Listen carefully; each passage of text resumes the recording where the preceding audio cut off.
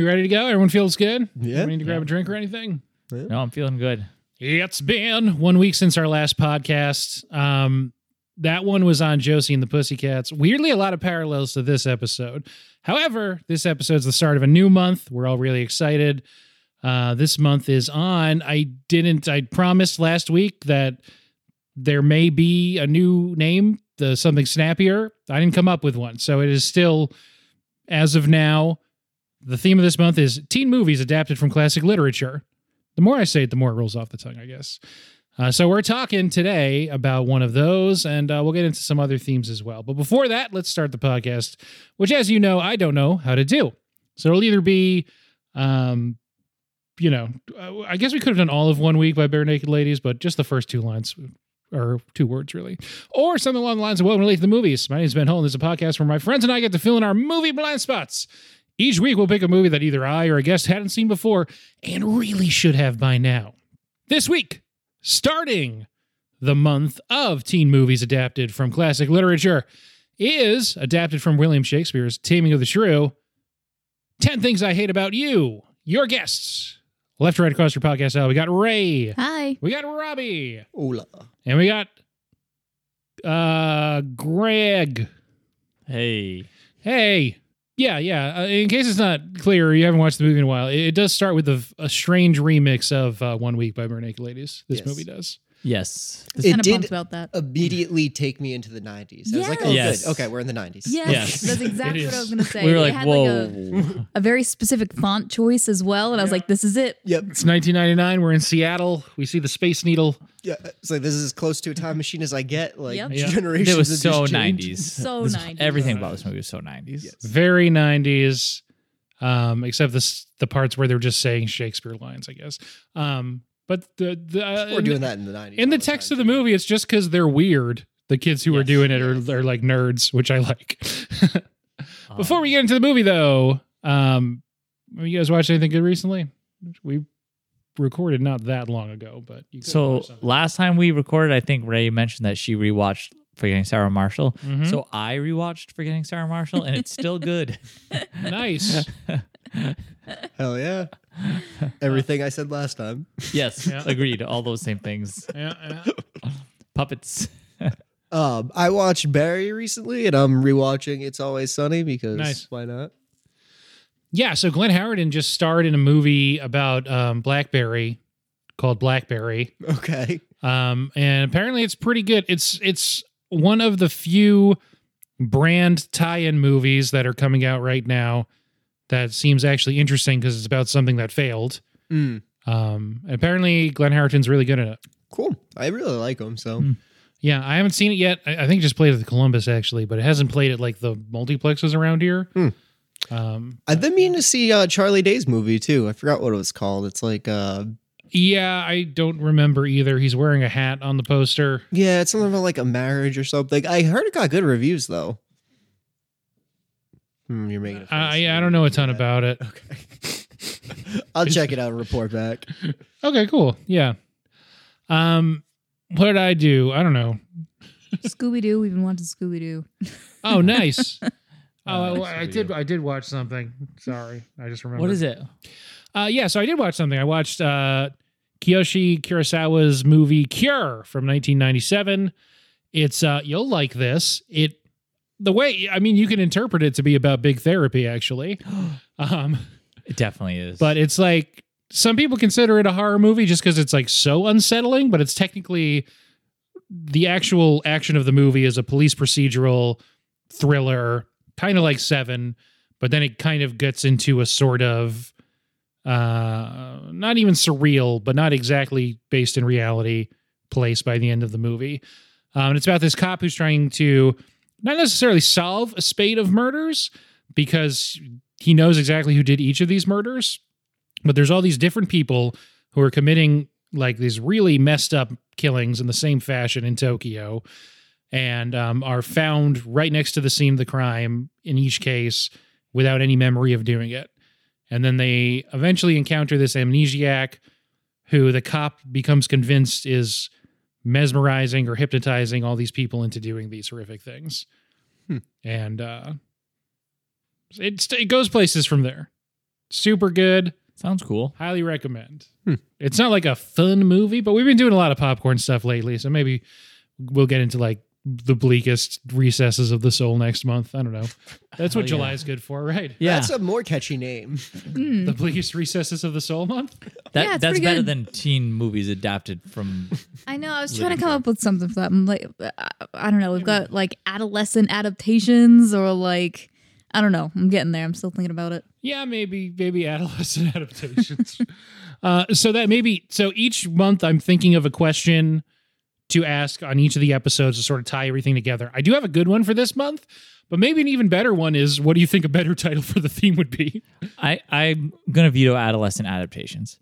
I'm immediately picturing like teens with like lizard tails or something. It's like this weird genetic kind of thing. You know what I mean? Like experiments. All right. Well, that's the seeds of what I've got. So you can take that. It's and a little make something. sci-fi. Make something Right? of it. It's sci-fi. It's adolescent adaptations. This sci-fi movie where these teenagers like are like working in a lab to give themselves these weird evolutionary based powers, like Hell yeah. lizard skin and extra arms and stuff. Perfect. Yeah. Until we come up with a better name, it's still teen movies adapted from classic lit, such as this week's episode, like we said, 10 Things I Hate About You from Shakespeare's Taming of the Shrew. And just because it's the first one, I'll go through.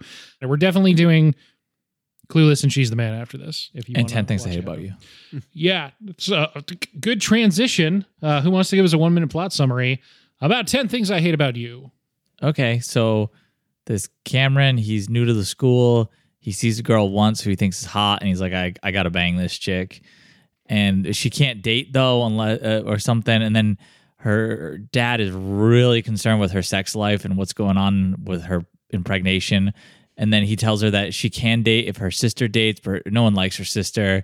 So then they pay Heath Ledger money to take her sister out on a date. And he's like, he smokes cigarettes and stuff, but he's good at wood shop. And he decides to try to get her to go out with him. And the other guy, Cameron, is like trying to lay some groundwork with that girl, but she doesn't like him. And then, I don't know. They figure out what she likes by breaking into her room, and then he just kind of tries to be who she wants him to be, and then they fall for each other, and then she finds out that he was being paid to date her, and then she writes a little poem about how much she hates him, but she doesn't hate him, and then he makes up for it by buying her things, and they're in love. The end. That was beautiful. Yeah, I think you really captured the spirit of it. Oh, and then the girl falls for Cameron. Yes, that's also happening at the same time. It's the B plot. That's the B plot. Yeah, I wasn't. I'm more concerned about the A plot in my plot summary. I think that's fair. You said A plot summary, right? Yeah, exactly. Okay, Right. good. A 1-minute plot summary All is right, now a plot 30-second B plot summary. Go. Yeah. So I've seen this movie a bunch of times. Came out in 1999. I didn't see it like in theaters, but I've seen it many times since. And it wasn't a huge success at the time, but has entered into this sort of late 90s, early thousands glut of teen comedies that people still really connect with and resonates with them. How about you guys? I had never seen it before. Cool. I've seen it a bunch of times. Yeah. I remember really liking it, and I did still really enjoy it, but it's definitely different than I remember it. We're going to talk about that, yeah. I had never seen it before. Cool. My first time. It's nice to be half and half. It's usually just one person, so neither of you have to feel too singled out. Okay, so yeah. 10 Things I Hate About You. Directed by Gil Junger. I have no idea how to pronounce. Maybe Junger. Oh yeah, don't know. I mean the works of Gil Junger are timeless. He's made some other stuff you might have heard of, but it's the more creatives that get focused on in this one is the screenplay by a duo, Karen McCullah Lutz and Kristen Smith. They go on to also write Legally Blonde, Ella Enchanted, The House Bunny, Ugly Truth, and She's the Man. They also contributed to that one. So we're revisiting them a couple times this month. Going into this movie, I think the only thing I knew about it was that Heath Ledger was in it and that she writes that poem in the end. Yes. But it's nice to see Heath Ledger. Yes. It's kind of weird. And everybody wrote a poem for the end of the episode, right? I did, yeah. I did not know Joe was in this movie. Joseph Gordon-Levitt? Oh, Yes, Joe. Joe. Yeah. Joe? Yeah, Mr. Okay. Joe. Mr. Joe. yes. It is kind of funny, too, that he just hasn't aged. I guess he's just changed size, it seems like. Yeah, I guess. Yeah, a little bit. Oh no, he's like, what was it? 42, maybe. Yeah, that's about right. Everyone's around the same age now. I know Julia Stiles is 42. I think he's the same age as Julia Stiles. So Who are the girls in this? the main one's Julia Stiles. What else is she in? She's in a lot of stuff. So All I could, the whole time I was watching this, all I was like, this girl, I know, Didn't she stop acting in more modern things? Like, isn't it like, didn't she? she's kind of soft retired. I mean, she was in the Bourne franchise. Okay. Supposedly her dance sequence on the table gets her cast in Save the Last Dance, which was weirdly big sensation back in the day. And she was sort of just in a bunch of stuff in the early thousands. This movie's sort of thought of as not necessarily like a breeding ground, but this place where a bunch of people all in their like late teens or early 20s. This was a lot of them their first like bigger movie. This is Heath Ledger's first American movie. Joseph Gordon-Levitt hadn't broken out yet. Third Rock from the Sun starts in 1996. So this is a few years after that, but he's just like the kid on that show. Oh, right. One thing I always forget is that Allison Janney, who 6 months after this movie came out would star on The West Wing, and then many years later win an Oscar for I, Tonya, she's like in 3 of the first 5 scenes of the movie. And then it's just like not in the movie again, basically. Those are some of my favorite scenes in the movie, though. and wait, who's this? The guidance counselor who's like Oh. writing erotic fiction. Yes. Quivering. Yeah. It's great. Yes. Which is structurally strange, but yeah.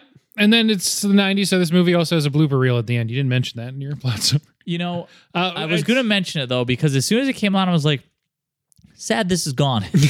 Yeah. A lot of this stuff, I'm like, yeah, I see why this stood in the 90s. This, I'm like, I like this. That movie should have this. It makes 2 in a row. Josie and the Pussycats is 2001, but it also has kind of a blooper reel. I feel like they want to just save it for the director's cuts now, or like bonus features. Yeah, for like the dozen of us that still buy physical media, so we can see all those deleted scenes. Literally dozens. Dozens of us. I think Julia Stiles is like around 18. Heath Ledger's like around 19 here. He looks super young. He's less than a decade from playing the Joker. Yeah, that's at crazy. this point. Yeah. This is our first Heath Ledger movie. Yeah, I was pretty meh on this movie, to be honest. You were whelmed? I was whelmed on this movie.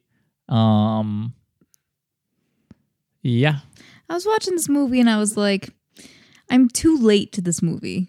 Like, this is, if I had watched this in high school, I would have been all about this movie. And I'm like, yeah, now I'm too old for it, I think. I agree. It does do a pretty good job of bringing you back into the 90s, but like very some of the nostalgic. songs and like, Yeah.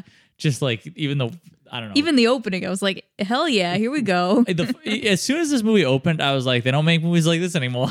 And then you were like, oh, they don't make movies like this anymore. Yeah. And the blooper reel too, like, it was like, oh yeah, I remember all the movies used to do this. Not to jump there, but it also ends with like, this is just a band on a roof playing music. Yeah, like it happened in the 90s all the time. You're just chilling with a band where there shouldn't be a band. Yep. A lot of the clothing choices they made too, I was like, wow. Giant suit jacket. Yeah, definitely. This is very, very 90s. Yes. Should mention that the band in this movie that shows up, I think, 3 separate times is Letters to Cleo, whose lead singer, Kay Hanley, does the singing voice for Josie and Josie and the Pussycats. So it's back-to-back Letters to Cleo episodes. Oh, well. You watched Parks and Rec, right? Yep. It's the band that Ben's obsessed with. Oh, okay. Yep. Yeah, so... Oh, I was excited to see Joe in this movie. Like I said, I did So not why do you realize. guys call him Joe? We watched some of the 50th anniversary Sesame Street episode, and he's in it, and they all call him, all the Sesame Street characters call him Joe. That's fantastic. Yes. Yeah. He probably insisted. That's what I was thinking. And it's funny too because he looks so pumped because every time anyone really famous on Sesame Street, they're like hyped. It's like, I fucking made it. It wasn't the Oscar. It's like, no, that's not what it is. It's once you end up on Sesame Street, like, I fucking did it. You're such a cultural icon that you're relevant to kids. And he's hosting the 50th anniversary. That's a big one. Yeah. He likes to. He fancies himself like a song and dance man, so he'll get out there. He'll probably try to do a little song. See if maybe Big Bird puts a stop to it, though. Fair. We didn't finish it, yeah. Mm. But it was weird because we saw that like right after we watched that movie. Yeah. They do call him Mr. Joe, obviously, because He insists. Well, they're children, and, you know, He's in I'm not sure. Maybe later, and they'll be like, just Joe is fine. You know, they made a joke about his age now that I think about it because they were like, oh, you know, Mr. Joe, he must be like at least 12 years old. Yes. And he's like, I am 38. That's funny. And they're like, whoa. Yeah, so this and then 500 Days of Summer, like weirdly very big in like a hyper specific generation of people. And then he has made a ton of other movies. He tried to do something with remember that movie that was just about him being like a Jersey Shore guy that like masturbates a lot. Oh, yeah. I don't remember. And then people are like, you don't get to make movies anymore. And that was pretty much it for him. Yes. You're man. All right, this was a mistake. Don John, I want to say. I didn't see it. Oh, but- he was addicted to jerking off. Yeah, he was addicted to porn, and I assume also jerking off. But Scarlett Johansson's in it, maybe? yeah, she's like, stop watching porn. He's like, I I can't. can't do it. No can do. I like him in, Sorry, Scott. have you seen 50-50? Yes. I love that movie. That's a good Underrated. movie. I like 50-50 a lot It's a really also. good movie. Good movie. Love He that has to one. shave his head. He has cancer, and Well, that Seth too. Rogen's his friend. Oh, I have seen that. Yes. Good Seth Rogen role. Yes. Yeah. He plays Seth Rogen. Yes. It's Seth Rogen, but it's not like a goofy comedy. No, I know. Yeah. It's like a cancer comedy. Yes. Yeah, I watched it once a very long time ago. Yeah, good movie. He gets a greyhound named Skeletor. Yes. We love that. Yeah. we love Joe here. Yeah. And I guess Inception also pretty big movie for him. Yes. Never heard. And Dark Knight Rises. We're at the end. At the end, some lady's like, "You were Robin the whole time," and he's like, "Yep," and that's it. Yes. Funny that him and Heath Ledger end up in that Dark Knight trilogy, huh? Not at the same time. He was in Dark Knight? Rises. Yeah. Oh, he's the police officer, right? Yeah, He's the he's police using his cop voice in that movie. officer. We never actually get to see him be Robin, though, right? No, it is the He's last like- scene. They're like, "Oh, your name's this." He's like, "Well, my actual name is Robin or something." And they're like, Yeah. Functionally, it's like an acknowledgement that he was like kind of a sidekick in that movie. Gotcha. But yeah, no one's really like the thing. That's the Chris Nolan Batman movies. People are sort of incidentally the comic book characters. Yeah. Oh, by the way, I'm also this guy. Yeah. Unrelated. Right. Yeah. No one's like in a costume. All of their stuff is like supposed to have a functional reason that's what their clothes look like or whatever. Gotcha.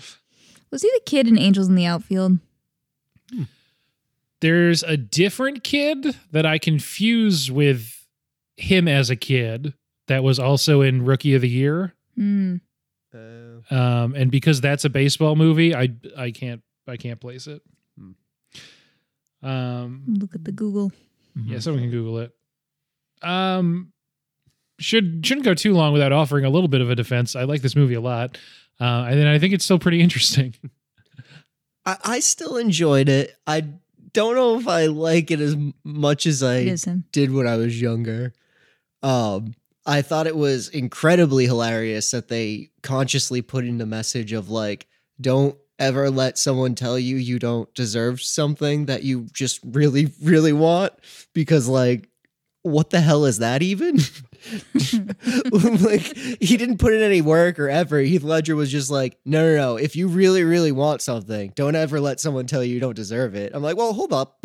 Why does he deserve anything in this situation? "Okay, Cameron sucks, right? Yeah. He's the villain of this He's like, I movie. learned French for you. I'm like, okay, hold on. No, you're pretended thinking of Cameron as the villain of Ferris Bueller. You're confusing your Cameron. You villain. pretended to be a French tutor. You didn't learn French for her. Like, this movie from the female perspective is a horror movie.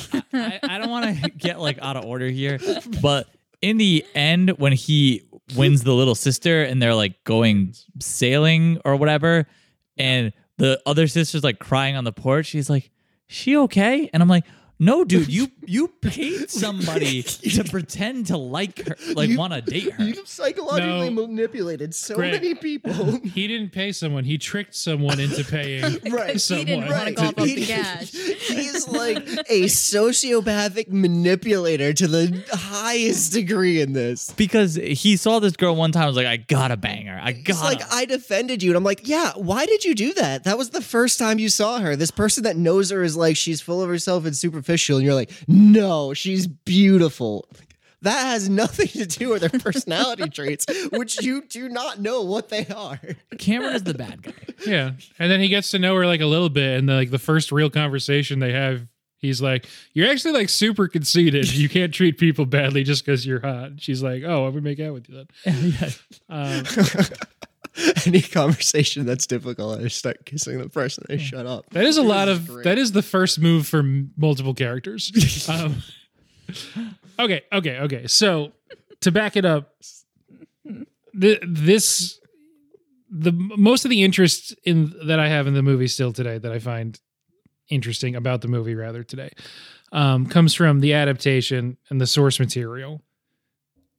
Taming the Shrew gets adapted a lot because the dialogue in it's really good. It's basically just doing screwball comedy. It has like a witty repartee between the two people, but the gender politics of it are fucking brutal. It's like, by any definition of today's standards, pretty horrible abuse that a dude is doing to an outspoken lady to like get her to chill out and just agree with it. Whose biggest offense in the school was, I guess, having opinions. However, what's cool about this movie is how it pushes back against a lot of the source material. And it's not so much that Kat has to be a different person that like agrees with everyone. Because Kat doesn't really have to change. It's just that like, you know, she like allows herself to be a little more vulnerable with a couple people. Yes. And that's really it. But she's like outspoken. There's a bit of a parody element to her version of feminism where there's like a black guy who's like, "Oh yeah, it must be really tough." I was going to say, I really do enjoy the teacher seeds and like him like kind of putting that back into perspective. Yes. Yeah, but it's just, she gets to be like a real character. I think Julia Stiles like really does more than, replacement level stuff on this, by which I mean the director wanted to cast Katie Holmes. This movie would have been terrible. Yes. Yeah, because she just can't do this kind of prickly thing that, you know, Julia Stiles just gets to exist as this person in the world who is outspoken about these things, and never has to apologize for that. Yeah, and I mean, to be honest with you, when I first watched this when I was younger and shittier, clearly, I thought she was like a bitch, you know, and I was like, she's very much deserved in the way people are treating her. And watching it as an adult, I'm like, I don't really think she's done anything particularly offensive, except for just like have opinions that are different than what's being presented in the class. But nobody in the class had any other opinions. They didn't want to say shit. She was the only one providing anything. So even the teacher was being a little harsh. Like, nobody else was participating in that classroom either. So would you rather just everyone shut the fuck up? She just feels like someone who just like really wants to get out of her small town. Yes. And go do other stuff that's interesting to her. I think that's also a credit to her acting, that like you kind of got that like a little bit of bitchiness, I guess. I don't know. I think she did kind of put some of that into there. For sure, yeah. But it's like it's because she wants to be a little bitchy. But yeah, so I think that's pretty cool. And what happens when I watch this movie these days, I guess, this is the first time I watched it in a while, but I guess it's been pretty recently, is that it is, and it's not just the tone, it's just so very weird for a while. It wins me over by about halfway through the movie, I think. But it is, I wouldn't say like an uphill struggle or anything, but it is hard to get on the same level as it. And what eventually wins me over is just that she and Heath Ledger have really good chemistry. Well, and that's the thing. It's like you want to root for them because you don't really feel like Heath Ledger wasn't really playing the game. He was just doing his own thing that happened to kind of doing his own thing and just accepting money along the way. That's like, it didn't feel like they paid him, but they weren't like, I guess they did do a little bit of the intel and stuff like that, right? But like, I think for the at least first half of the movie, he is just in it for cash. That's fair. Yeah. I will be honest. There's a lot of times where we're watching this movie where it's just like, man, this movie's fucked up. This is so fucked up. This is so fucked up. And then it's also kind of, for me, goes back to the adaptation thing, which is like, it is, I wouldn't say it's burdened because they chose to adapt Taming of the Shrew, but it is sort of fighting with the structure of that, of like hanging, like, okay, how do we modernize that and make it fun? So, and it's in like, there's some tension there on how you adapt it. And it's, I guess what they do is like, the stuff that's really bad, just try and make it really big. So like the dad being so ridiculously strict, make him like cartoonish. So and then it doesn't feel as shitty. I've never dealt with the source material. So can you give us like a high level of like, what is this Taming of the Shrew like? Yeah, so it's a Petruchio, Patrick. He has, it's like this courtship thing, and it's an outspoken woman, and he does not care for that. So he like doesn't let her eat for a while. Is that the dad? No, that's like the Heath Ledger character. Okay. And like really fucks with her. And then eventually she's just like so tired and she's basically like been brainwashed that she just like agrees with the dude. And we're all like, yay, the man won. Okay, interesting. So this comes pretty far from the source material because Heath Ledger never really starves her. No, I don't. No, he doesn't do that. And eventually he's just kind of like, what he kind of falls for is just like, oh, this is someone who like is sort of on a similar level to me. We can kind of like get along outside of like even a romantic context. He does what he finds entertaining regardless what other people think, and she does the same. Yeah. Two things. First, I assume Taming of the Shrew was something more like training an animal, like the little thing. No, the woman is the shrew. I just had never read it before. I assumed it was, and the other one, when he's fucking gaslighting her mad hard when she's like, well, why do you want to go to prom? And he's like, because I want to go. And you're being a jerk. Yeah. You're accusing me. I was like, oh, that was one time I was like, this is so fucked up. Yeah. That's the one time where, as you were mentioning that thing about him like not giving her food, immediately thought of that scene where he's like yelling at her for like. And I like, because he's got caught. He got caught. I do appreciate that she just like clocks it immediately. Yes. It's like, oh, well, fuck you then. And just walks out on him. Yeah. Yeah. But then she does decide she's wrong later and apologizes. And he's like, thanks for apologizing. I was like, this is fucked. She doesn't really decide she's wrong. She's just sort of like, yeah, whatever. I think she says something like, oh, I'm sorry for whatever, like doubting you. Or I forget. Something like that. Yeah. Oh, the cartoon dad, though, I felt like that also gave me like serious 90s vibes. I feel like all the 90s dads for a while were very concerned with the impregnation of their daughters. That was like a thing. There was a lot of punchlines around that. And it's so weird. I really don't like it at all. Who knocked up your sister? That was pretty hilarious. That was funny. Yeah. Well, it's like, how do you solve for why would people who aren't in some sort of cults not be allowed to date as, high schoolers? The one thing I did like... I mean, that's just like half of the churches around here. Yeah, but if you don't want to introduce that into the story, then how do you solve for that I in really your like fun that movie? they did was that they made him a doctor delivering babies, because normally it's honestly, it was already like a 90s thing that like dads had this weird thing about their daughter's sex lives. But the fact that he keeps mentioning like that, it's because he delivers the babies all the time. I don't know. I like that better. Daughter said to me, like, I regret my life choices and blah, blah, blah, blah, blah. I should have made my like cracked out boyfriend wear a condom, she says. I was like, oh, that was pretty close. I should have listened to my father. Maybe she did not say that. The, Well, she would have if she wasn't so doped up. As like cringy as that is, those scenes were some of the funniest in the movie. Yes, the scenes Yeah. with the dad are some of the funniest in the movie. Yeah. Yeah, no, I like his performance. They did like not even a reboot, but like a kind of a sequel or something, and he's the only one that came back.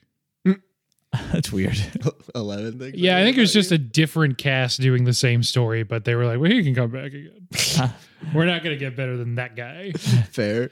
We should mention, just because he was also in an episode last month, David Krumholtz, who plays the nerdy friend who looks to be 40, but is only a couple years older than Joseph Gordon-Levitt. The nerdy guy who gets a dick drawn on his face. Yep. Who has like a random moment of like slapstick action on the bicycle. Oh, yeah. Just like unprompted. And, Yeah, like, very random. It doesn't move the plot forward whatsoever. And everyone Not at kind of all. cheers. It's like, yeah, it was just a fun thing that happened that day for everyone in attendance. It's just because like you kind of imagine like them going through like an editing like checklist, like looking at scenes, like, all right, is this necessary? Is this, and like somebody gave an argument for why that scene needed to stay into the movie, and it probably boiled down to like, no, that's fun, right? One of the Teen Choice Awards it got nominated for was like funniest scene, and it was just him that was nominated. I couldn't find like the 1999 Teen Choice Awards to review Weird. what happened, but I was like, it's probably that scene because I don't know what else you would nominate only him for. Maybe It's it's a dick. No, because then it would be But the then other there would guy. there'd be two people in it. That's fair. Not Fun- gonna lie, Robbie, when I was watching that scene, I could just think of you driving your car. That was all I could think of the whole time. Wait, so did this happen to Robbie? Yes. Kind of more intentionally, and it was to knock down a fence. My car got stuck on the hill. Ah, Had to have the janitor tell me out. well, Gaslit the school resource officer into thinking the fence was just falling down before I started doing Yeah. that. that'll happen. Oh, and the movie that David Krumholtz was in, Walk Hard, the movie we did last month. No. Yeah, he has a very older energy. But I think he's only like 22, and most of the people are 19 or 18. And the oldest person there is Gabrielle Union. She's 26 when they record this. Okay. Record Who's podcast that? brain. She's just the friend, Bianca's friend, who ends up with the preppy douche guy. Are you sure the dude whose house they have the wine and cheese party at isn't the oldest? Because he looks like he's legit like 50. He's like balding a little bit. Yeah, poor guy. That'll be whoever with the brie, and everyone runs in. Classic teen movie. He came in setup. with the brie, though. I don't know if you saw that. I didn't see- That's Yeah. very good. He did, yeah. The guy was like at the front of the pack with a big plate of cheese. That's fantastic. Can you take that outside, please? Yeah. Thank you. Well, let's do the plot a little bit, I guess. Like you said, Cameron, Joseph Gordon-Levitt, he's the new kid in school. We open with him in Allison Janney, the guidance counselor's office, and he's like, This doesn't seem good. This place seems terrible. And she's like, all right, go to class. And he immediately sees a girl he hasn't talked to yet and is defending her personality to David Krumholtz, who's like, that person sucks. He's like, I'm going to bang her. Yep. I will legit destroy people's lives if I have to. Krumholtz sort of like latches onto him because he doesn't have any friends and like sees a new kid and is like, oh, I'll go be friends with that new kid. Yeah. And then what's going on is Julia Stiles is dishing out some feminist talking points in her class about what authors they should be reading. Heath Ledger is the bad boy and everyone's scared of him. He's not even here yet, right? We haven't even. I was kind of setting up, Yeah. you know. We see the douchey guy. What's the douchey guy's name? I think it's Yeah. Johnny or something. Heath Ledger comes into the guidance counselor's office as yeah, JGL's leaving. Yeah. Joe, sorry. I don't know his name, but I recognize him from Saved by the Bell. So I was just like, Slater's such a dick. But is that even the same actor? No. Right. You're thinking of Michael J. Fox. He kind of looks like Slater, though. No. Fuck me. AC Slater? Yeah, no, this is a different man. I might just be phase blind. Yeah, maybe. Yeah. I was waiting for that douchey guy to get punched in the face because the teacher, every time you see the teacher mentions about how he's excited for him to get punched in the face. And I was like, oh, I'm excited for this guy to get punched in the face now, too. Yeah, that pays off. Yeah, I was like... And no one does anything about it when it happens, just like the teacher said. Yes. Slater's Mario Lopez. Yeah, I was going to say, I double-checked because I was like, that's Mario Lopez for sure. Who's at least 10 years older than this kid. What's the other guy's name? He's not in a lot of stuff. Not Mario Lopez. We can't get hung up on whether or not this child is Mario Lopez. We're not spending any more than 10, 15 minutes yet. Yeah. One of these children is Mario Lopez. So what's happening throughout these? Okay, go ahead. His name is Joey, and he was Andrew Keegan. Yeah. If that means anything, but we were looking for the name. The name was Joey. Joey. Oh, okay. I thought you were I was looking for the close with actor's Johnny. name. Yeah. Yeah, Joey. Anyway, He doesn't look like that guy. one thing that's happening is they're putting a lot of the actual words from Tammy of the Shrew into the mouths of the nerdy kids. Yes. And maybe not a lot, but every now and then it happens. Like, and then someone will be like, "You can't say that. That sounds so stupid." I did not realize. I forgot that this month was teen things adapted, and every now and then they'd say something. And I was like, "That's a really weird thing to say," and then the other characters would be like, "That's a really weird thing to say." Yeah, please don't say that near me. People can hear you. Yes, and I was like, "Oh, okay, yeah, that's funny." You know, I didn't even think like this is words out of a play. Yeah, it happens. I didn't either. Yeah. Okay. Anyway, so that's happening, and pretty soon they devise a plan. Well, they start with a simple plan, and then it sort of escalates from there. Krumholtz and Joseph Gordon-Levitt are like, okay, I'm going to pretend to be a French tutor, because we all know that she needs a French tutor. I guess that's just the word on the street. You just the goss. Yep. So he tries to do that, and then like immediately they go over like one French word. He doesn't know it because he doesn't speak French. Immediately asks her out instead. She's like, I can't date because of this. And he's like, oh, okay.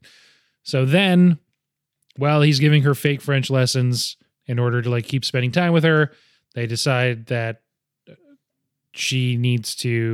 her sister rather, played by Julia Stiles, needs to go on a date, because when she goes on a date, the sister that people actually want to date can go on dates. So they, at first themselves, try to approach Heath Ledger, who they're scared of, and drills a hole in their book on French. And then I also like that the French. He has the French book for the rest of the movie, and it has the hole on it. Yep. And like he's using Nice it. detail. Like it is a nice detail. decide they need to pay him, but they don't have any money. So they instead convince the jerky guy, who is also rich, to pay Heath Ledger to do this. I really wish I had more information on what exactly they mean. But apparently, Andrew Keegan, who plays Joey, didn't know how to draw dicks.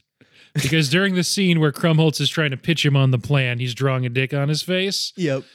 And it's just like a tidbit of information that's like, he didn't know how to draw dicks, so Krumholtz had to show him how to do it himself on his own face, I guess. And it's like, what do you mean? What did like the script call for it? And they got there and he just like froze and it's like, I've never heard of this concept before. I just assumed all boys were born with an innate like not even like knowledge but desire. Yeah, like everyone's like Jonah Hill and Superbad, just like, compulsively drawing dicks. I mean, at a certain point in every boy's life, I feel like they've gone through I'm going to draw a decent amount of dicks. Maybe that's... I know it wasn't just me. There was more people in our friend group that was doing the dick drawing. So it was never my thing, but certainly like if someone was paying me and my job was to draw a dick, I wouldn't be like, I've never heard of that before. Yeah, I can't do this. You're going to have to show me what you're talking about, because that sounds like an alien concept to me. This sounds like something I would say to someone to watch them draw a dick on their face. I just can't do this. Huh, yeah. Maybe no one ever realized it was a joke, and then eventually maybe it started happening and then he felt bad and he had just to go with it, maybe. one of those things. He's like, "Oh, thank you so much for showing me. I feel really bad about this." Anyway, so the dumb guy then has to convince Heath Ledger. It's a multi-tiered structure to this conspiracy, and he does All fucked up. They negotiate up to $50. Heath Ledger tries to flirt with Kat a couple times, doesn't really work. Then he ups his fee to $100 a date. And I really liked his math when he was talking about the movies because he was spot on with those prices. He's like, I take her to the movies. That's, at least $15. I was like, oh, I wish the tickets were still that cheap. He's like, then popcorn, that's $75. And I'm like, damn, he's right. I was like, the whole time I was seeing this, I was like, oh, I get it, because he's the dumb kid. That's why his math's all wrong. He's about to lose money on this deal. They eventually decide, okay, she's not just going to go out with you just because you say she should to her. Let's snoop in her stuff and figure it out. The sister's in on it now too. Yep. They break into her room. They go through all her stuff. Just got some interesting theories on the college's underwears and what they mean. Yeah. Yeah. That's I'm sure a lot of teens at the time sort of filed that away, like, oh, okay. Okay, yep. Good to know. Good to know. This is important. Yeah, good to know. And then through that, they find out that she hates smokers, loves feminist poetry, and likes indie rock groups fronted by women. Yes. And then and then they're like, you got to go to Club Skunk. And he's like, I hate going to Club Skunk. And they're like, you got to go to Club Skunk. He's like, where are all these high school clubs? Yes. Seattle? He's also in like a bar later. Yeah, he's at a biker bar playing like pool or something. Also in their super nice neighborhood in Seattle. And yeah, so. I do like, I think we missed this already, but when I think the nerdy friend is talking to him and they keep mentioning all the rumors they hear about him, like, because that's in the bar. He's like, you shouldn't be drinking like without liver. He's like, what? He sold his liver. Like, you can't not have a liver. Yeah. And I think he said something about the duck too at some point. Beak to tail. Yeah. He ate a duck live. Yes. Yeah, he ate a duck and he said everything except the beak and the feet. Yes. But I think he makes a comment to him at some point about the duck. Oh, Well, yes. it's when he the- tries to have a conversation. He's like, oh, I had some great duck last night. Yes, That's when the rich guy like sidles up to him to pitch him on it. And he's like, that's a great duck last night. Yes. What? I do like that the rumors keep coming up. Yes. About both of them. About Kat too. Later. Yeah. So this is basically just starts going on. And it's like a rom-com. They're going on kind of not really a date. He just is also at the concert. And then like says some stuff about indie rock groups fronted by women. And she's like, you know them? And he's like, you don't? Yes. He's got some light stalking happening as well. Yeah. It's Bikini Kill and the Raincoats are the ones he name drops. Yes. Yeah. So it's not just lying and manipulation. It is some stalking as well. And Club Skunk is the first place where Letters to Cleo appears, doing one of their own songs. There's multiple times in the movie where Julia Stiles' Kat is like, oh, that's my favorite band. It's like, oh, I can't believe you got them to come or whatever. And they never say the name of the band. Oh, so they must not have been paid that much or whatever. I don't know. But in this scene, they are performing a Letters to Cleo song. So I don't know. Was this Cruel to Be Kind? No, that's at the That's prom. the band of it. Because I remember being like, this is my favorite band. And I was like, this is a cover of an 80s song. But Yeah. Cruel to Be Kind is at the prom. Then they're covering I Want You to Want Me on the roof and the end credits. All Letters to Cleo 3 different times. Anyway, yeah. So talked about that. I don't think I've talked about it on a pod before. Maybe just with people in real life. I'll have to go back to the Josie episode to see if it was last week. But like one of my favorite genres of music is indie rock band fronted by a woman that sounds like music that would play at the end of a teen comedy. it's a hard category. However, I Spotify. do not think their cover of "I Want You to Want Me" is in that category.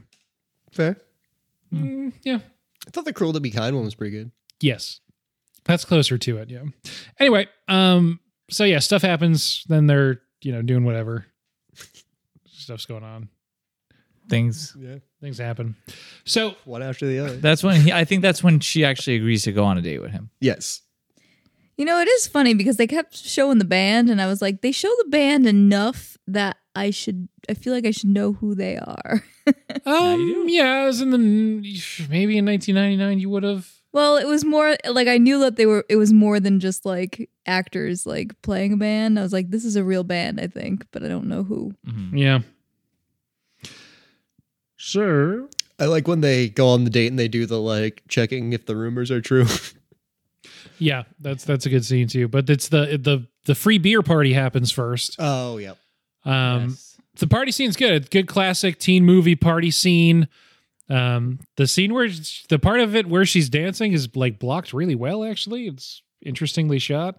Yeah, it's just like slightly better than replacement level and a lot of stuff like the way it's shot. But yeah, a lot of stuff, a lot of drama, a lot of teen angst happening. I on several times I was like, wow, her cat. I was like, wow, she's angsty. A lot of teen angst. When they're leaving to go to this party is the first time her little Bianca is like yelling at her, like, please just go so I can go to this party or not. And she's like, no, I'm not doing that. She's like, please just do it for me. And there's like a long conversation about it where she's like, doesn't want to go, and then she's thinking about it, and Bianca really wants her, and finally she says yes, and then they open the door to leave, and Heath Ledger is there, and he's like, you remember I said I'd pick you up at this time for the party? And the sister isn't like, what the fuck? Why did you make me beg? You were always going? And I feel like, Oh, yeah, it was actually. yeah. Oh, yeah, I did forget, because this is when he sees the sister. You gotta wear the belly. Knocked up Right, the yeah. sister. Yeah, who knows your I know sister. your sister. You're just so casual about Yep. it. She But- insists on driving, and I think that's actually Heath Ledger's car. Oh, like his real car? Yeah, I guess that was just his car. Huh. Nice. I don't know. Oh, yeah. Interesting. Anyone have a car here? Yeah, but I really like that she did like have to beg her. She's like, what the fuck? Okay. It is pretty solid. Your date was waiting at the door. You made him wait so I could beg. All right, but it's going to cost you. And I like they briefly show like Joseph Gordon-Levitt and David Krumholtz getting ready for the party, and he like doesn't know if he should wear a tie or something. I haven't been to a party since Chuck E. Cheese. Yes. It was really good though. Yeah, there's never been a point in your life so far where you should have worn a tie to a party. He just doesn't know. He doesn't know. Oh, So- this is the party where Bianca bails on Cameron too, and he's like devastated. Yeah, everyone has a bad time at this party. Everyone has a bad time at this party. This is after her dance sequence. Kat is like almost passing out because she gets a concussion, Yes. and is also very drunk. And so then there's a nice-ish moment on the swings with Heath Ledger and her. Mhm. And Trying to keep her awake. yeah, I feel like it's really burned into my brain when she's like, you know what they say? And he's like, I don't know. What do they say? And then she looks over and she's very asleep. You can't sleep with a concussion. This movie is the reason that I'm pretty sure you die if you sleep when you get a concussion. Yeah, for sure. Yeah. Because That I is watched just this movie at a common knowledge. formative age, and that's one of the things. Yeah, I found out very recently, very, very recently, that it's not as big of a deal as we were made out to be. Like you Damn can. you, Heath Ledger. Well, you have to sleep at some point, right? The concussion doesn't just go away. Never sleep. You have to stay awake for the rest of your life. Yeah. So I think I said before, this apparently is the scene that gets her cast in Save the Last Dance, which comes out in 2001. Yeah. And that was The Last Dance. So you don't think that advice is good that Heath gives to Joe? No, not even a little bit. No?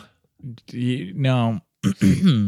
You're The spirit of it is kind of there. I mean, we're not supposed to think that Heath Ledger's like the most mature person. No, I think in the 90s, they genuinely thought that was a good message. Yeah. They genuinely thought it was when the manifestation bullshit started too. It was just, if you really want something hard enough, you deserve it. And like, that's not true. Like, it's true at all. just not true. Especially if the thing you want is not a physical object you can own, but another person. For sure. And I think this is also the part where he says something to the camera like you're like you're a way better man than he is or something like.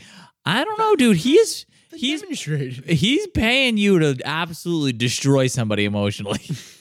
Are you sure he's better than the douchey guy? I know the douchey guy is douchey.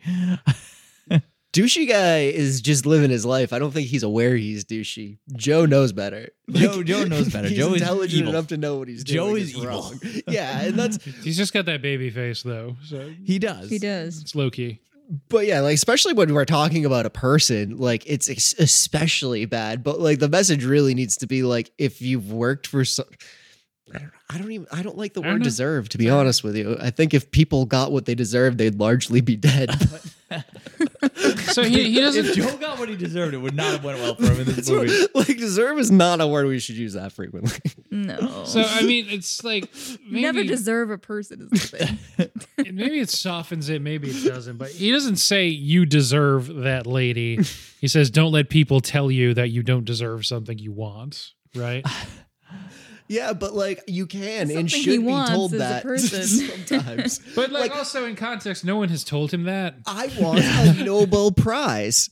You don't deserve a Nobel Prize, Robbie, because you've done nothing to contribute You've to done humanity nothing like Nobel. that. And that's a correct statement that you should tell me if I'm like being an asshole because nobody's given me a Nobel Prize. You haven't donated enough I to the hate government. how much of an asshole Robbie is all the time about not having a Nobel They're Prize. just like, maybe I wouldn't be such a dick if they gave me a Nobel Prize already. Why does he keep bringing this up? It's like, have you done anything? It's like, no, not at all.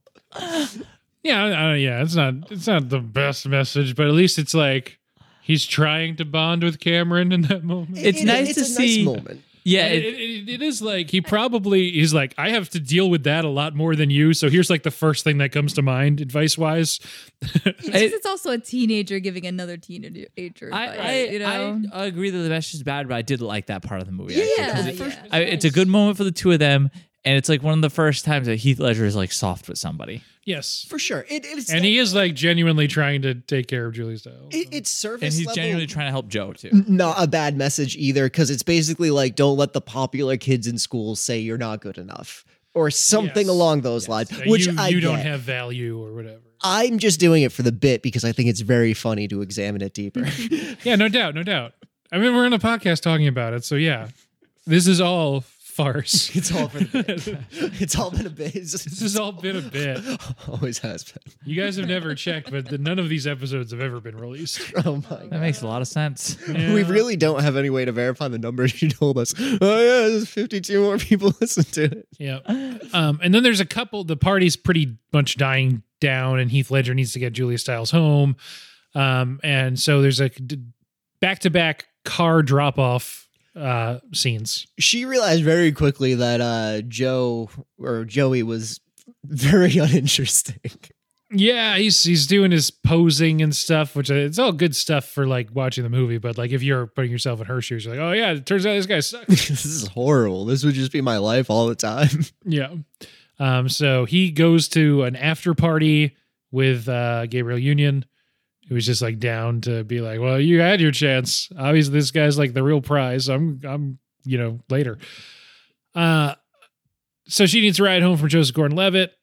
Meanwhile, Heath Ledger and Julia Stiles get back to the house. It's a nice moment that then she's like kind of goes in for a kiss and he sort of stops it because she's drunk. And, this movie came out in a different century. There's a lot of fucked up shit I'll do, but lightly kissing a drunk girl. It's good. He can't get consent. No, I know. This movie came out true. last It was century. good. It was very good. Come on. I didn't think it was because she was drunk. I thought he felt bad that he was being paid to bring her out. Either on these way. dates. I definitely thought it was the drunk thing. Oh, so yeah, I thought because she seemed like she wasn't drunk anymore for whatever reason. Gotcha. And I did keep thinking, I was like, why are these girls drinking? Their dad's definitely breathalyzing them when they get home, right? Like, what are they thinking? That's fair. Also, they're probably due back home at like 10 o'clock, so they've only had like 2 hours to get this drunk and get back home. Yeah, because she's like, seems totally they're- fine now. They're very small teen girls. It probably doesn't take a ton of alcohol. But yeah, I assumed he's feeling bad that he's been accepting money to, like, that he's emotionally destroying this lady. I could see that. That's also a good. That's what I thought too. And it's the 90s. I don't think they cared about kissing when drunk. I don't know if that's we can make a positive statement on that. Based on American Pie again. Well, that's what I mean. Like, this is coming out around the same time as that. Is slightly, maybe more informed. I don't know. But then Joseph Gordon-Levitt stands up for himself as he's dropping off Bianca, and she's like, "Oh, this guy has some like positive attributes too, maybe." And so she kisses him. Also, why does he think? What does he deserve from her? Like, what did she owe him at that point? Precisely? Yeah, why she doesn't like you, dude? Why you're just her French tutor? He seemed to be upset that his background plans hadn't gone off exactly as he anticipated without communicating dick to her about it. He didn't even communicate to her his interest at that point, really, except for the one date suggestion. Yeah. And which she turned down. And he's like, "You never even wanted to go sailing with me, did you?" It's like so weirdly specific, dude. You brought up your most recent daydream. Yeah. He's a creep. He's evil. He's the villain. I'm sure of it. Yeah. That's fine. You could definitely make a nice guy's post from his perspective. It's a nice guy thing, right? Yes, it totally is. Yes. Yes. That's all I could think about during that. 100%. Yeah. Well, okay. And so he's being pouty about it the whole time too. Like even giving her the ride home, he's like, he's doing it still. He's like, "I'm such a nice guy doing this, and she doesn't deserve me." And yeah, this isn't a movie that's going to deconstruct the nice guy thing. So the nice guy just is a nice guy. But like we talked about Scott Pilgrim recently, so that's like that's what he grows up to be in like 5 years. Yes. There you go. You got another little sister? And then like, yeah. Then Bianca will be like Kim when he's just like, "Oh yeah, we're cool now." And she's like, "We're not cool." He emotionally hate destroyed that my guy. sister. Yeah, I hate that guy. Yeah, I mean, that's probably true, but this is not going deep on that because I think that character is just a lot of these are like archetypes that they put a 90s, shine on. Yes. Yeah. And then pretty soon after that, there's a few scenes where Kat's just mad that, not that he didn't kiss her, but just that she like was vulnerable and rebuffed and she's just embarrassed. And her reaction to being embarrassed is just to like shut him out, basically. So he needs to make a grand gesture, and then it turns into one of either the most or the second most famous scene in the movie. Did you guys know about this? Because I know you mentioned the poem before. I didn't know about this. I knew about this scene. I did not realize it was in this movie. Yes, so he does Frankie Valli's "Can't Take My Eyes Off of You" on the, it's some high schools just have like stadium seating. Oh, for sure. Just into the hillside. Yeah. 20,000 people or so. And so this is just Heath Ledger, just, megawatt star charisma. His first American movie, a lot of times first people seeing him. And now this is what makes him very famous, I think. Fantastic. Going forward. It's a cool scene. This is some real ass A-list star shit. We just don't have people who do this kind of thing. I love watching like the security try to like take him out while he's still like singing and dancing. And then stuff. they finally get him, and then he like breaks out and he runs away again. Yeah, this is really good. He's doing like show tune running. Yeah, to sort of taunt them, I guess. Yeah, with the like straight leg kick kind of thing. Yeah, it was fun. Yeah, I like that scene. It was fun. Grand gestures are good, and you just think of like. He's 19 doing this. We're not making. There's no pipeline for people to break out in any kind of roles like this anymore. I just consider breakout for him, Julia Stiles, and Joseph Gordon-Levitt. Yeah. And I don't know, but comedies at large don't really get made anymore. Teen movies just go straight to Netflix. It's tough out there. I don't know how people get famous anymore, and I guess they don't really. Oh, I guess comedies don't get made anymore. No, that's concerning. Yeah. So something we talked a little bit about on last week's episode was like, yeah, they don't make them like this anymore. It's like, yeah, they don't make comedies anymore. Comedies don't get into theaters if they're made. So. Don't like that. Nope. I guess. Yeah. Seth Rogen's in a new show. It's just on streaming. Oh. Yeah. I mean, it's a TV show. It's not like you'd go see it in a theater anyway. But fair. You get my point. But yeah, I mean, like I said, this is just straight up star shit. But then he has detention. The detention teacher got shot in the ass with an arrow earlier. I really like that scene. That was really good. Because she just like turns and lets the arrow loose. Yeah. And then she does not react in any way. Nobody he's just, like wants he's just to hear falling down in the background. Everyone else is still just like doing it. Well, some people like run over to him, but Eventually, she's just like, she just continues on doing what she's doing. But yeah, this is the detention teacher who's also the gym teacher who's also the soccer coach. I guess. Yes. And so then Julia Stiles planned to release Cat. I don't know, full names only. Funnier, I guess. To release Heath Ledger from detention is to distract, misdirect, and then eventually just flash the teacher. Yes. I did not like this scene. I didn't either. Did not age well. Super on brand for her character, right? Like just strong, independent, feminist, Liberated, you know? shows her breasts at the first opportunity to distract somebody. She's tried like normal distraction techniques, at least like 3 first. They were all kind of hitting on him too, which was kind of weird. It didn't feel like something her character would do. I don't know. She really wanted to get him out of his attention. So, this is the one thing where I'm like, okay, the logistics here. Because they just do an immediate cut and they're on paddle boats. And you're like, okay, logistically, it's been at least an hour.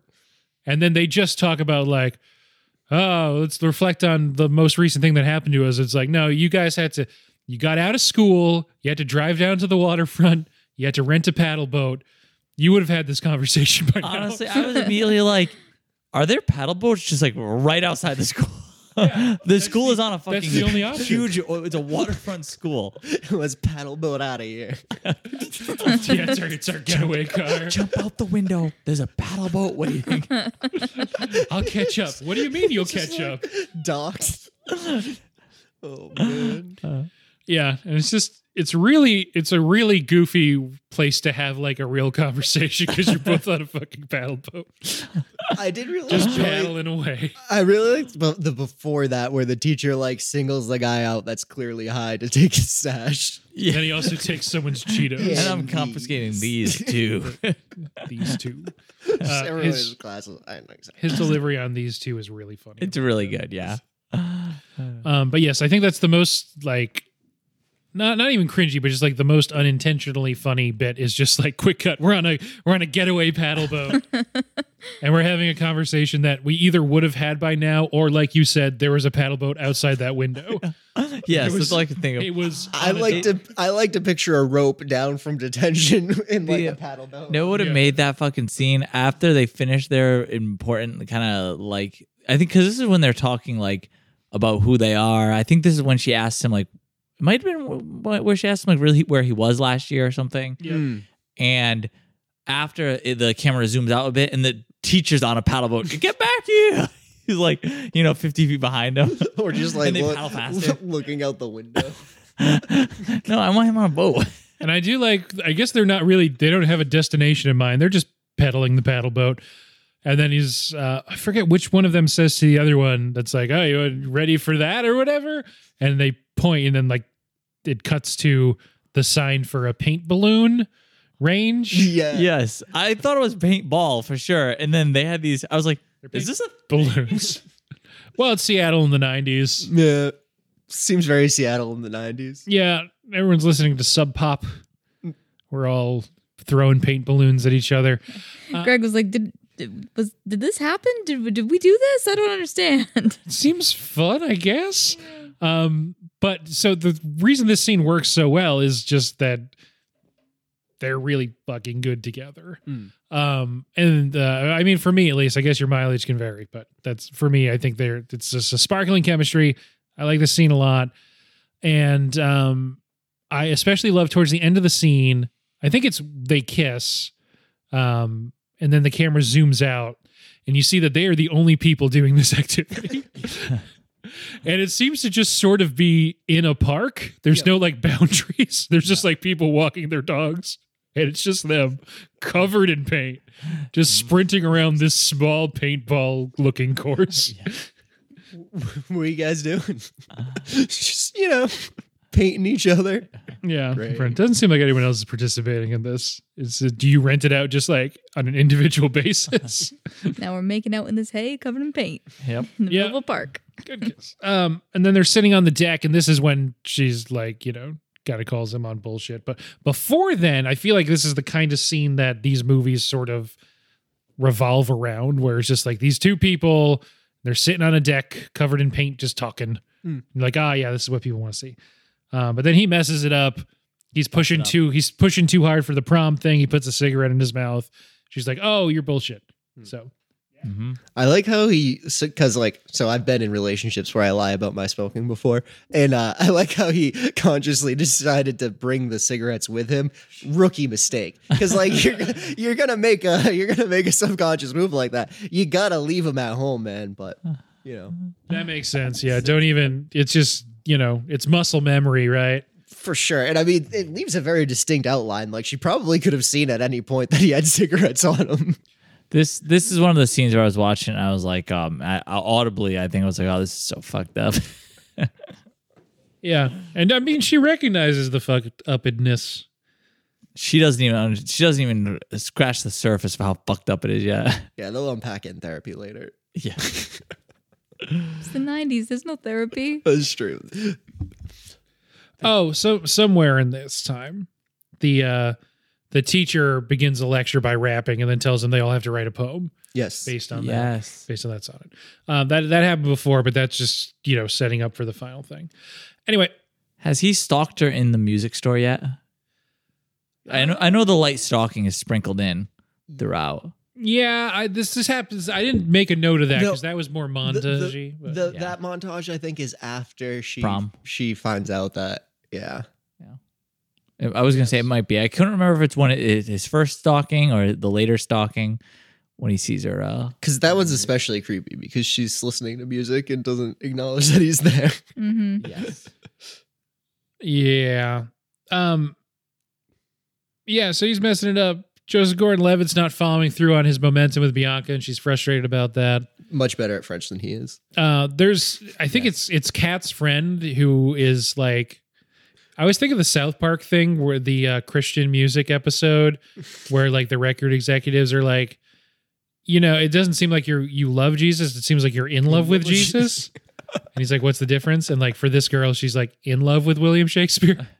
Yes. And then somehow David Krumholtz has secreted an entire dress into her locker. It's so funny though, because when I first watched the movie, they were like the weirdo couple. And I was like, oh, I'm glad the weirdos found each other. And like on this watch of the movie, it's like, oh, this is the only healthy relationship in this entire series. Yeah. Yes.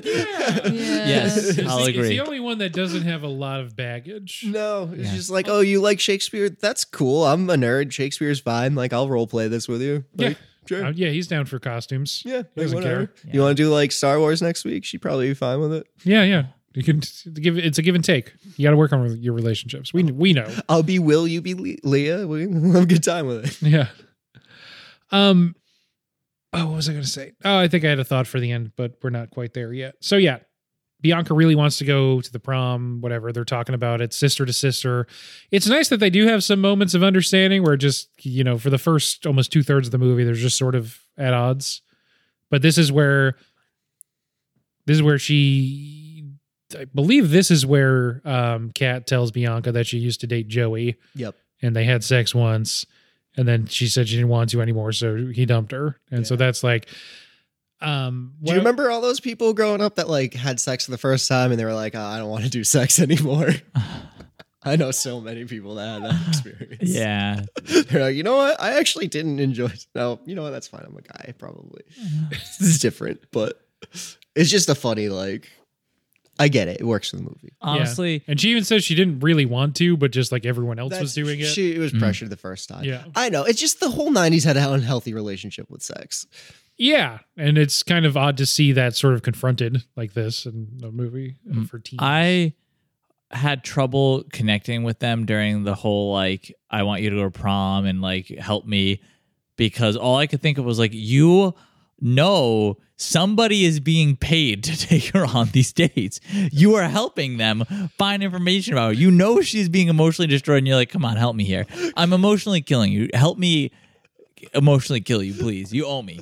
And I'm like, really what is happening? just want to go to prom. You're so and fucked up. you're being a bitch about it. You're being the an asshole. only sophomore that's been invited. It's like, oh, so you have multiple other prom opportunities. Yes, I thought that too. I was like, so you're gonna go to prom without any of your friends? Yes. Just one of the title of girl that's gone to prom. Yeah. Yes. So that whole time, that was another time where I was just like, oh, this is so fucked up. Pretty fucked up. It's fucked up. Yeah, it's a little fucked up. Yes. I mean, that's a thing that I don't know if I think at this point we have put a fine enough point on it, but it really can't be overstated that like she's part of this too. She's the entire, She's in. from the beginning of the plan. She is part of this plan. Yes. Yep. So, Yes. including like doing some of the recon and like Yes. intel gathering. She She's mentioned the part where like she's crying and they walk away. It's like she's gonna be fine, and like she's like I don't know. We got what we needed from her. Right. It was also the part where like she brought him into her bedroom and they were like looking through his stuff. And he's like, "Can I see your room?" And she's like, "A girl's room is a private place." Yes. Yeah, it's funny. It's supposed to be funny, but I was like, oh, this is fucked up. Yeah. So this is now so let's just say we're at prom now. They're mad at each other, but then eventually they do all go to prom. The sisters are mad at each other because she's like, you should understand what this means to me or whatever. Yes. Anyway, Kat eventually is like, I'll go to prom. And then both daughters are going to prom. And the dad's like, well, it's weird. Yes. But Bianca gets picked up by Joseph Gordon-Levitt. Yep. And they head off. That's like a surprise. You don't know who's picking her up. Right. And then the prom looks, it looks like a prom from the late 90s, I guess. Their dresses were so 90s. So 90s. Mm-hmm. Letters to Cleo is back. The dad did kind of have a redeeming moment too when Joseph Gordon-Levitt picked him up, I guess, because he was like, "Oh, I thought it was like the other guy who was supposed to be the." I noticed he does have a moment where he's like, "Oh, this guy's not that bad." Yeah, like Yes. like this is a regular person, my daughter. Because like his concern, if he had voiced it that way, is like you shouldn't be dating this like almost he's a high schooler or like 18 and you're what I mean. It seemed like a senior freshman kind of. Well, granted, as they're walking to the car, he does yell at Joe and he says, "I know every cop in town." Yeah. So he doesn't totally. It's just 90s dad stuff. 90s dad stuff. So it says, looks like stuff's working out for Joe. Looks like stuff's working out for Krumholtz because the girl shows up in her Shakespeare dress. And he's I do like she says something like, "Where's Will?" And I think Kat says something like, "Oh God, it's gone into full hallucinations" or something like that. Yeah. Shakespeare's not here, sweetie. Yeah. Julia Stiles and Heath Ledger are having like a nice time, but you just know there's this like time bomb ticking. He tells her that he was in Milwaukee taking care of his uncle last year. Yeah. He wasn't like in jail or whatever. So at what point in this story do you think Heath Ledger could have preemptively told her this? Because we're at the point where she finds out. Is there a point where you think he could have been like, "Hey, I'm fucking with Joey. He's taking his money to spend on dates for us, and it's kind of cool." Yes. I think if he pitched it a certain way, she may have been on the same side, but I think she's probably hurt either way. I think so. I don't think there's a good way because then the whole start of it's definitely. I mean, it's definitely worse the longer you don't tell her. If like when the prom, It's never going to be like, well, maybe like when they're having the prom discussion, he's like, "All right, I got to come clean, but I really like you, yeah. and we can buy you a guitar." I don't know. Ugh.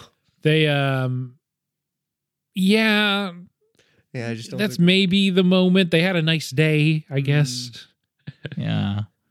I guess how you present it too, like, "Hey, I know I fucked up. Before we go any further, I have to." I don't know. After the first date, I guess is Kat should have probably dumped his ass. Yeah. Probably, but whatever. She likes what she likes. Yeah. Well, I mean, it is So first, I should say, Letters to Cleo does come out eventually. But first, the band say Ferris is there. It's the 90s.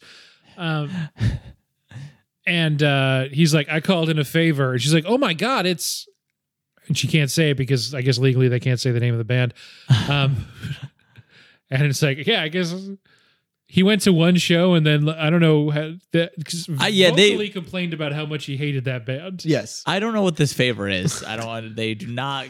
This kid has a more interesting backstory in life than most like full-grown adults I know. So like it's fine. I just roll with He it. doesn't have a liver. He ate a full duck. But then Kay Hanley from Letters to Cleo like walks right up to them. Yes. And is like, just to be clear, this guy and I are real tight, I guess. The favor he called in was directly to me, Kay Hanley from Letters to Cleo. Hell yeah. And they're doing a cover of Cruel to Be Kind. Anyway, and then Joey walks up to him and is like, yeah, I can't believe like it's all going, I didn't pay you just so this can happen. And then Kat's like, that sucks, and runs This out. is fucked up. My life's ruined. I'm gonna need so much therapy The now. most horrible thing that's ever happened to me. Probably Yep. never will. Right? Yeah, it's real bad. Then she starts running off, but first you have a brief scene where Joey punches Joseph Gordon-Levitt, and then before he like fights back, Bianca just really beats the hell out of Joey. Yes. I did think And as Joe the was teacher gonna fight promised him. earlier, no one steps in to stop her. And then you're at like the staircase. Kat's running away. She's mad at Heath Ledger. But including credits, there's only 12 minutes left in the runtime of the movie, so you know it's probably going to get resolved soon. Yeah, I was surprised how quickly it gets resolved. They only had 12 minutes left. Yeah. Yeah, it's just her being like, it's fine. Yep, pretty much. I love it. Like a part of the or do you? I'll wait till we get to the poem. Sorry.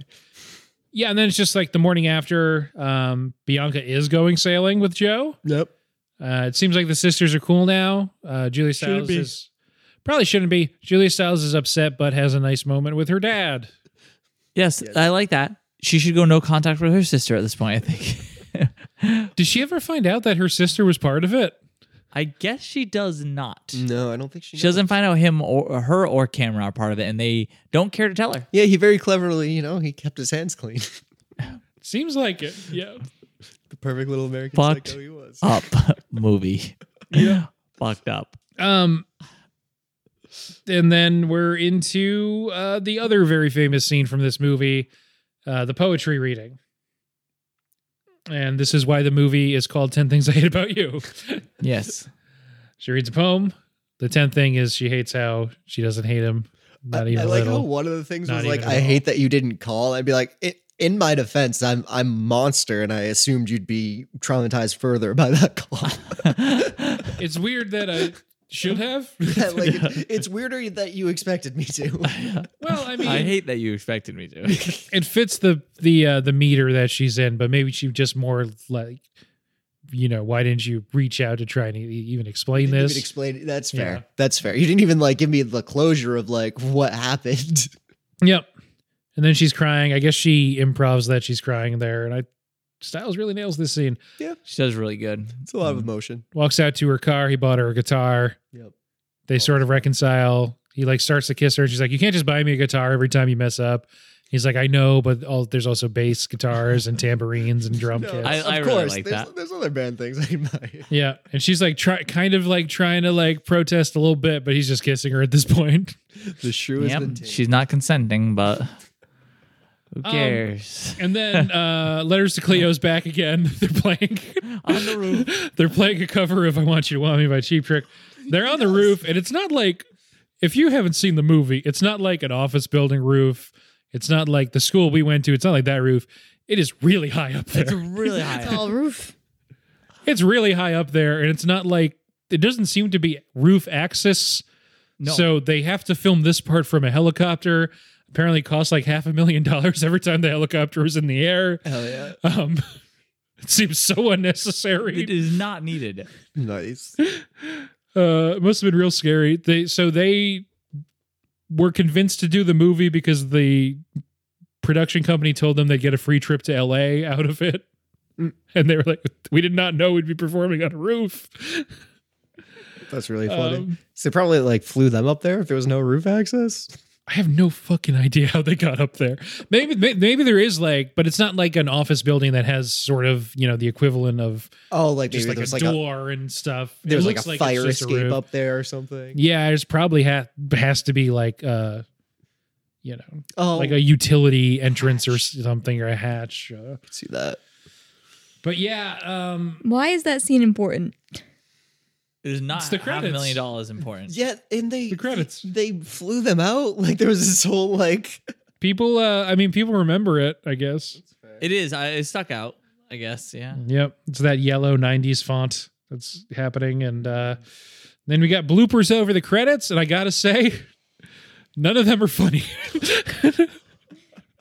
I've been defending this movie a lot. I don't consider what happens after the end credits start to be part of the movie in my judgment of it. Found all these bloopers pretty bad. Yes.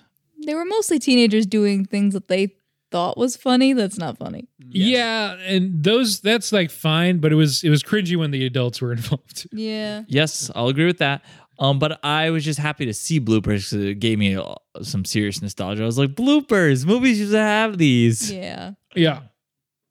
Yes, absolutely. Okay, so she just forgives him. He doesn't even have to say anything. No. She just doesn't care, doesn't mind. By the time she wrote the poem. Yeah. Yeah, she wants what she wants, you know? And she shouldn't let society tell her she doesn't deserve what she wants. Yeah.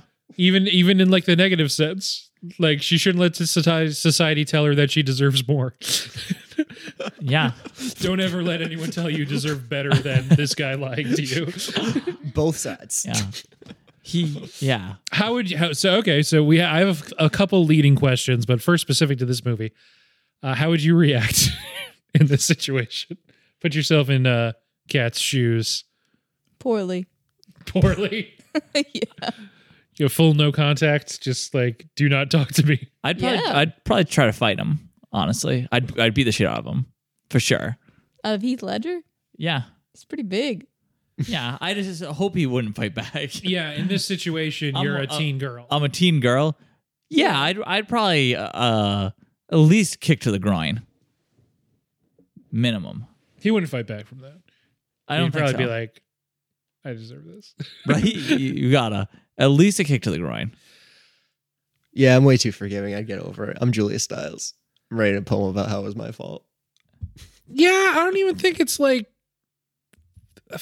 she doesn't necessarily even like forgive him though, and he doesn't necessarily apologize. Yeah, and that's the weird part. She's just kind of like, I really like whatever. you still. I don't mind that it was fake. kind of like, I don't mind. I think it's more just in the positive spin, I guess, is that she's just like so self-possessed that she's like, whatever, I'm not going to let this bother me. And she like believes that he's genuine about his feelings for her. So I was gonna say, like, my take on it is kind of a little bit of like, I don't really care the circumstances of how things start. I kind of care more about how I feel currently. yeah, So it would depend on how attached I already was. Because, like, I don't know, there's a lot of not ideal ways relationships start. This one was pretty peak not ideal, but it's just like, I think it's harder because I'm looking at the view from like behind the scenes, where I'm like, you know, about the stalking and like the intel gathering and how much of it was fake. yeah, Where it's not just like, oh, they like someone paid him to take me on a date and like it blossomed from there kind of thing. that's fair. I know that like he was faking a lot of things and like, you know what I mean? I don't know. yeah, for sure. But he doesn't necessarily apologize, but he does say like, he does give sort of context. It started like that, but then I fell for her or whatever. And so he is returning some of that vulnerability. Yeah. But yeah, I think it's more just that she's just like, whatever, I'm not going to let that stop me from being told what I deserve. So my biggest thing, and this is why I was asked the question of like, do you think there was a point where it would be okay? Is for me, if they came clean before I found out, that would be a mark of like how much I could trust them. Yeah, I agree. I think that would have been better. So At a point where he feels like he's falling for her and like initially refusing an amount of money or whatever is probably the time that he needs to like to make tell a point to take her side. because it's at this point, it's like, how do I believe that this is real now? Like, I think especially where she finds out at the prom, I feel like I'd only be able to see red, especially after he just gaslit her so hard about it. it is fair. Yeah. Yes, after she explicitly was like, it's weird how pushy you're being about the prom. That's like the worst part is like, this was like it felt like very recently, like that he was, you know what I mean? Very much motivated by money. Yeah. It didn't feel like more than a week. Yeah, right? Yeah, and I guess she's also kind of thinking maybe like, you know, Well, it's prom just happened and I already got into college across the country, so man, let's have a fun summer. Take off. Fair. No, Heath Ledger's also going to Sarah Lawrence. Yes.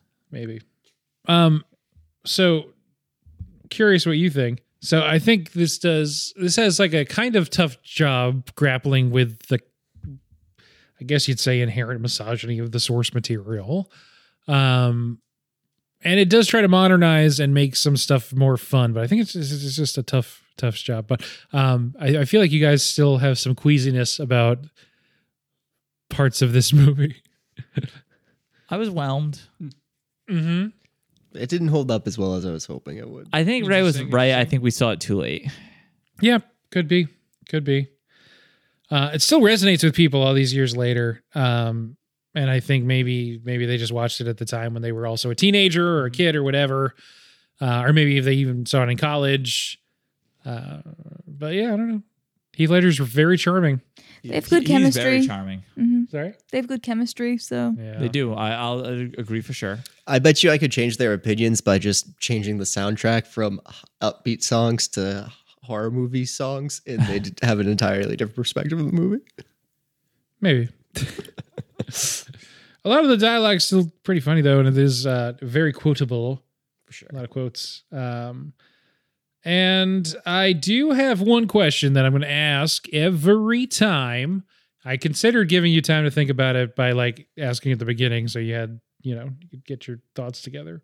But I didn't, so don't think too hard about it. But if someone was to make a movie about your life in high school, what would the source material be? What would it be adapted from to fit your life? Oh, Taming of the Shrew. Yeah. Oh, God. This happened to me. And it doesn't have to be like classic lit or Shakespeare. It can be like, Oh, God. like an already existing movie, or just like a story, or just some book, or I've one of read the like 57 Animorphs books. I was immediately thinking the Animorphs. I've read like 8 books in my life. Yeah, but you've heard of stories. The concept. Like the one with the magic beans, or like. Yeah. So you'd go Jack and the Beanstalk? That was your experience in high school? I don't know. My experience in high school is so boring. They don't have a lot of really boring books, do they? Maybe like The dictionary. I had that math book that was so boring. Is there a book about starting fires a bunch? Firestarter. Firestarter by Stephen King. Yeah, there we go. Firestarter. From the mind of Stephen King. Was that a book first or just a movie? I don't know. We'll count it. Okay. Stephen King's Firestarter. Yeah. Oh, This is really 8th grade summer. but Yeah. A whatever. young Drew Barrymore, a young Robbie, same deal. Hell yeah. Drew Robbie Moore. Yep. We're at that point of the night. I got nothing. Okay. Battle Royale. No. No real. It's very similar. I immediately want to pick a Stephen King book, though, now that Robbie picked I know, I'm one. thinking Carrie. Yeah. Oh, God. Cujo. Cujo, yeah. It's like The Mist. Just think only Stephen King books. Yeah. It doesn't have to be Stephen King. It It has to might be like a modern update of Salem's Lot, just because there is like a nerdy kid in there, so I guess that could be me. It's kind of like Pet Cemetery meets Air Bud. God. Oh no. In a freezer. There's no rule in the rule book that says a zombie dog can't play basketball. What about biting the other players? Yeah, okay, that's definitely a vowel.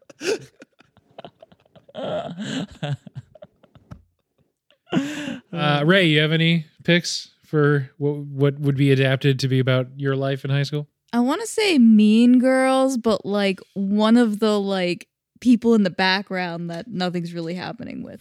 Okay, sure. So I'm just kind of that time that girl observing got like hit by all that of the bus? drama that's happening. Yeah, you would have been like on the bus that Yeah. hits Regina George. Yeah, Oh, that'd be sick. Yeah, mine would be Dune. Oh, yes, the Blessed Mother. I'm gonna ask this every episode. I gotta have 4. So, all right, let's get to ratings. Every week, I'll take what we say here and put it on our letterbox. Late to the movies on letterbox.com. You can give this one a rating on a scale of 0.5 to 5, any scale of your choosing, except for stars. Who's got one locked and loaded? 3.5 holy French books. Holy. Huh. Solid. I'll do 2.5 weird pregnancy belly suits. Nice. I like it. I'm going to do 2.5 sold livers out of 5. Nice. 3.5 grand musical romantic gestures that get you chased by security guards. Nice. Out of 5. All right, guys. Well, thanks for being on. We had Ray, Robbie, and Greg. See ya. Yeah. Adios. You can find us on Stitcher, Spotify, Apple Podcasts, Podbeans, Google Podcast,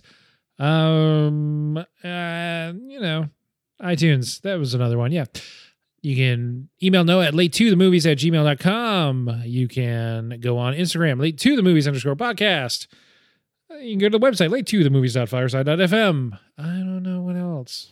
Join us next week where we find out what other children are also Mario Lopez. I think it's Late to the Movies pod.fireside.fm, but Google it. Next week is going to either be Clueless or She's the Man. I think Channing Tatum's in She's the Man, but it could be Mario Lopez. It would have been like in his 40s at the time. She's the Mario Lopez. I just picture you as the the meme of the like, is this the guy pointing at the butterfly? Is this Mario Is Lopez? this child Mario Lopez? Is this AC Slater from Saved by the Bell? All right, thanks, guys. Bye. Bye.